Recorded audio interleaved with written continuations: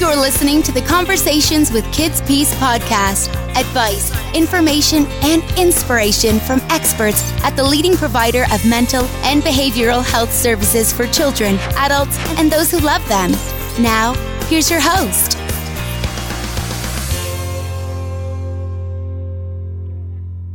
The Conversations with Kids Peace podcast is sponsored by Spyglass Solutions, a nationally recognized management consulting group with comprehensive experience in the challenges of the healthcare field. Learn more at spyglasssolutions.org/conversations. Hello, and welcome to our podcast series, Conversations with Kids Peace. I'm Bob Martin. The Fall-Winter 2021 edition of Healing Magazine is now available at healingmagazine.com. The issue spotlight section is called Telling Stories, and it features perspectives on the importance of stories and storytelling in addressing mental and behavioral health challenges. Among those perspectives are articles about storytelling in the therapeutic space in two very different contexts. On this episode of the Conversations podcast, we talk with those authors to, for lack of a better phrase, tell the story of how their approaches work. Here are those conversations. An article in the latest issue of Healing Magazine looks at an approach in treatment of those individuals who are survivors of commercial sexual exploitation, an approach that seeks to harness the storytelling power of film. The article was written by Emily Taylor Ginger and Mark Steenbarger, principals at Point of View Story LLC, and they join us now. Welcome to the podcast. Thank you, Bob. Thank you. All right.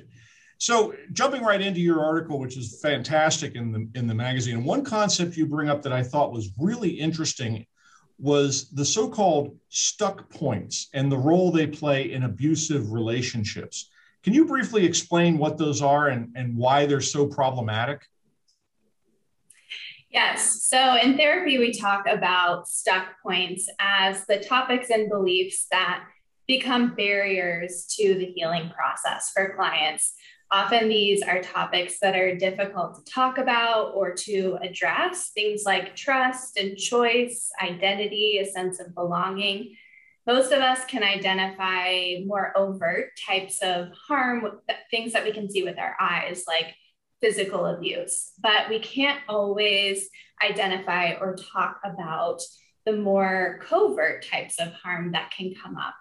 And so Point of View Story with our films, we really try to meet that gap that exists between identifying those therapeutic stuck points and actually addressing them. And we do this through use of story and more specifically through the use of film. Now, you note that the use of film as a psychotherapeutic tool has been around since the 1940s.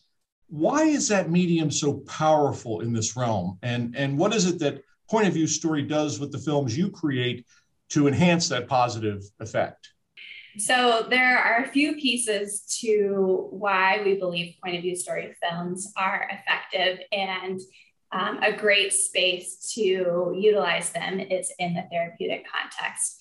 One being just kind of practically the nature of our films. They are short, about 5 minutes long, versus a traditional movie or film that would be 1 to 2 hours long, which can be really difficult to do in a therapeutic setting or to prompt a client to watch outside of therapy. So the condensed kind of, open-ended nature of our films really helps expose clients' worldviews and belief systems to help fill in the missing pieces of their story, because they get to be the one to share what they believe is happening in the film based on their experiences and what they've been through. Film can also act as a form of containment. So it helps in the therapeutic process that the film and the story is actually contained within a physical screen in the TV or in the laptop. And that can create a level of desensitization and disarming nature, because that film, that story is separate from the space of the person in that therapeutic setting. And so there can be a level of safety that's created when that content, those hard topics, are addressed outside of their own personal story and through the story of someone else. Mark, you're a filmmaker by trade, by training. It's got to be exciting for you to be to find this way of using that medium. Yeah, I know when I was first wondering if this could move the needle, as we say. I knew that I've been to movies, I've cried, I've laughed. Others, made me think, and I'm. Some of the best experiences when I was walking to the car with friends that you'd just seen the movie with, and we're debating about a character's choice or what really happened. And those are great moments. And I was thinking, like, a lot of times in life, it's so hard when you're in the middle of something to be able to step out and do that. So when I originally embarked on this, I met with a psychologist that Emily worked with and my wife worked with, and just asked him, I said, can film be utilized in this space? And then he kind of used the explanation that Emily just shared, and just how our key mode of awareness can be put aside. And that's the disarming element that we talk about when we say art is disarming. And that it could create then an open space. And I like that concept of parables. Those date back like 2,000 years ago, where a story was told and everybody was left like, what does that mean? And I was thinking that there's a reason that format, that structure, that story structure was utilized. And we don't have a lot of time anyways. We want these to fit in a therapeutic context. So we know we can't be very long. So the 5-minute, duration with that kind of structure seemed to be a sweet spot to do. But we also knew, just watching the film, and we get this feedback, people like, it's a similar reaction. They're like, okay, that was great, but what's the point?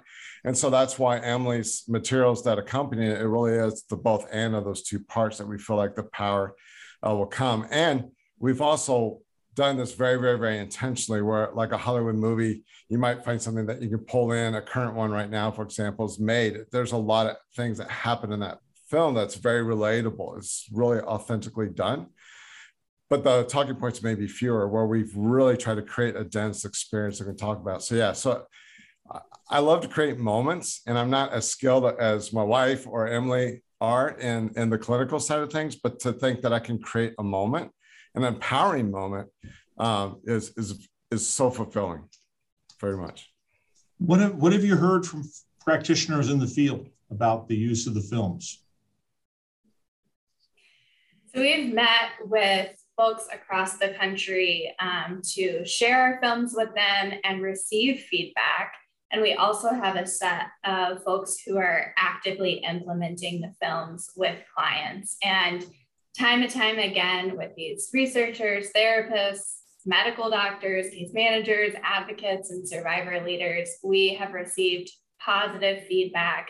And each of them are able to pinpoint a way that they can see this fitting into their setting. And that's what's been really exciting, is that over and over, we've seen individuals who say, people are not doing this work. There's not other active tools that are really coming out specifically for the population of commercial sexual exploitation, especially outside of documentaries. And so they are excited about this work, and specifically with the facilitators who have been implementing the films with clients, we've heard the feedback that the facilitator, the therapist, is able to see new parts about the client's belief system and worldview that they may have never understood or come to know if they had not used these films. So we've been extremely encouraged.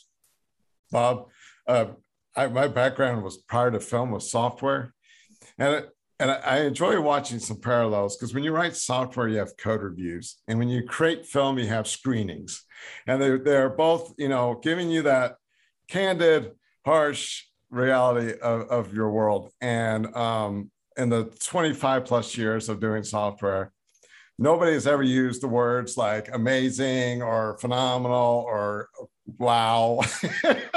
So that we've received that type of feedback. And so just from a professional perspective, I really do feel like we have something special.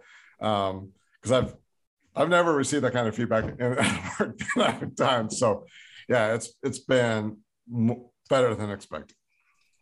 That's fantastic. Hey, if folks want more information about Point of View Story, what can they do? Yeah, we're Instagram, follow us there. Emily, you'll see two things. You'll see great quotes that show the evidence of what we do, thanks to Emily. Or you might see some stills from our films that we're currently at 6 made so far, and that'll be from me. So it's kind of fun to see both content, but that's on Instagram primarily, and Point of View Story spelled out. And then, of course, our website is also pointofviewstory.com. We do have a link in the upper right, which will a quick form just to let us know who you are, and we'll get in touch about how to onboard, how to get access to the streaming platform, which is our access point to be able to utilize the films in your sessions. Yeah, and in the article you talk about how you've made them as easy to incorporate into the work that they're doing as possible, which I think is also very important. As Emily, you said, you have a movie that runs two hours, 15 minutes, and you have to pull out that, that's a lot of work to be able to do it with, I was going to say with the science of today, but for someone of my age, it's sort of like the magic of today, where you can do that with the technology. That's wonderful. Yeah. Now, we usually ask our guests on the podcast for a life hack. This could be a favorite saying or a piece of advice, whatever. I'd like to change that up this time. I'd like to ask each of you to tell us your favorite movie and briefly why it is your favorite. And I think we'll start with Mark. Okay.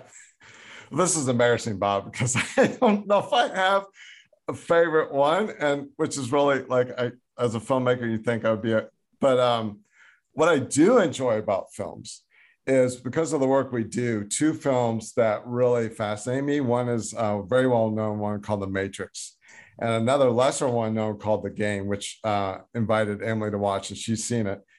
But because they both have 2 realities, a true reality and a manipulated reality. And honestly, that's what our clients are facing against. So films that kind of illustrate that and point that out fascinate me. So I really enjoy those just because of how they executed that. And another area that I am kind of new to myself too, since we're doing short films, I was like, I really want to learn more about short films. So I became a screener for a local film festival here in Indy. And so I screen almost 300 films, shorts a year. And what's the downside is shorts aren't really accessible because they're in film festivals and they can't be publicly available. But there's 2, one called Prude and another one called Phase 5. And the way that they just execute in that 10-minute space is so powerful. And Phase 5 specifically addresses grief, but the way they went through the 5 stages of grief and interwove it in such a subtextual manner is really, really worth the watch and worth the check. But so that's my answer. That was awesome. Emily, how about you? Yeah, so I narrowed it down to a favorite holiday movie because favorite movie was so broad with the holidays coming up. So I chose the movie Elf, which is such a lighthearted and kind of fun movie.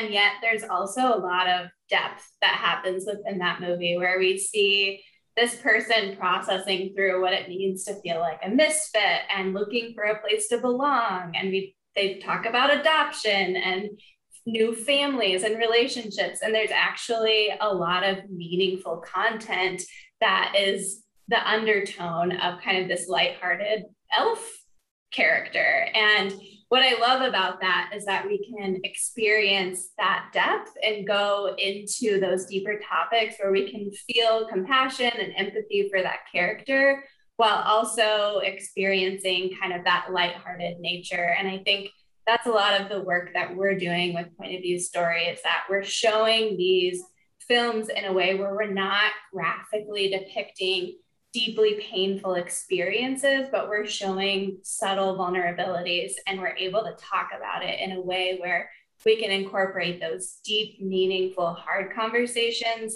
and bring it to a space where it feels safe and approachable.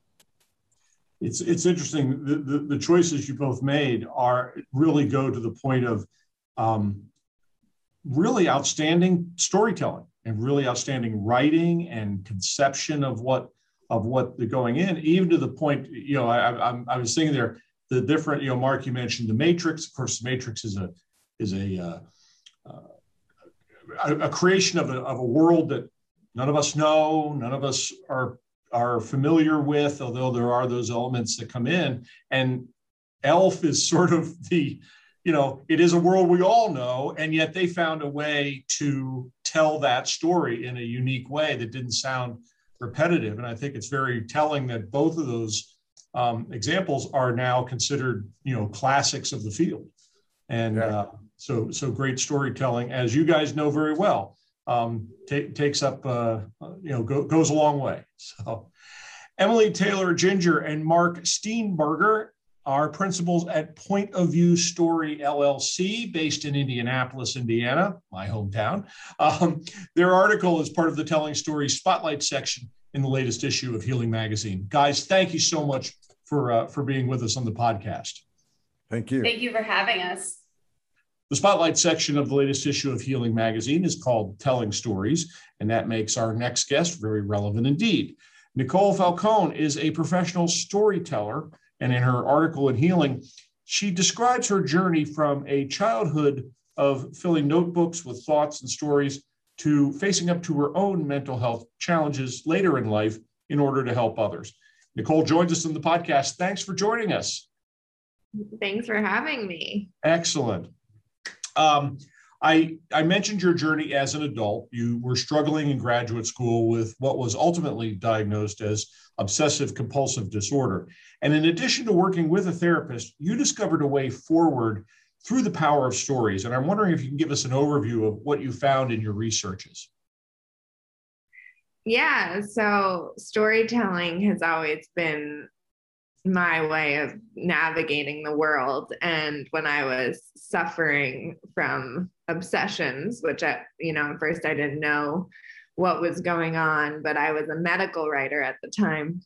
And so I went to Barnes and Noble, or the local bookstore in Manhattan, and I scoured the bookshelves for a book on OCD. And I found a book by one of the leading experts, and I flipped right away to the back of the book where it said there were little vignettes, little stories of people who recovered.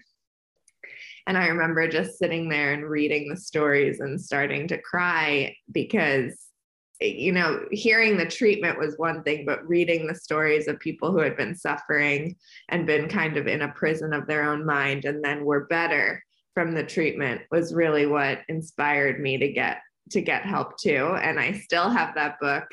And even though now my OCD doesn't plague me, whenever I meet someone who has OCD, I always send them a copy of that book, or I look back at the stories myself and think, like, I remember when I was like this person too. That is an example of something you offer a lot of in your article, which are insightful perspectives.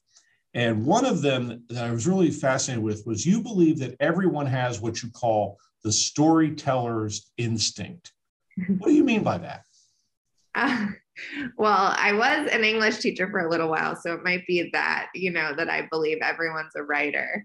But yeah, storytelling is, if you look back in like the history of humans, it's our way of communicating. Everyone loves a good story, whether you're sitting around the table with your family or when you get together with old friends. I feel like story is our way of really communicating, and it's the thing that sticks in our mind. It's why we all love to watch television, listen to podcasts, read books.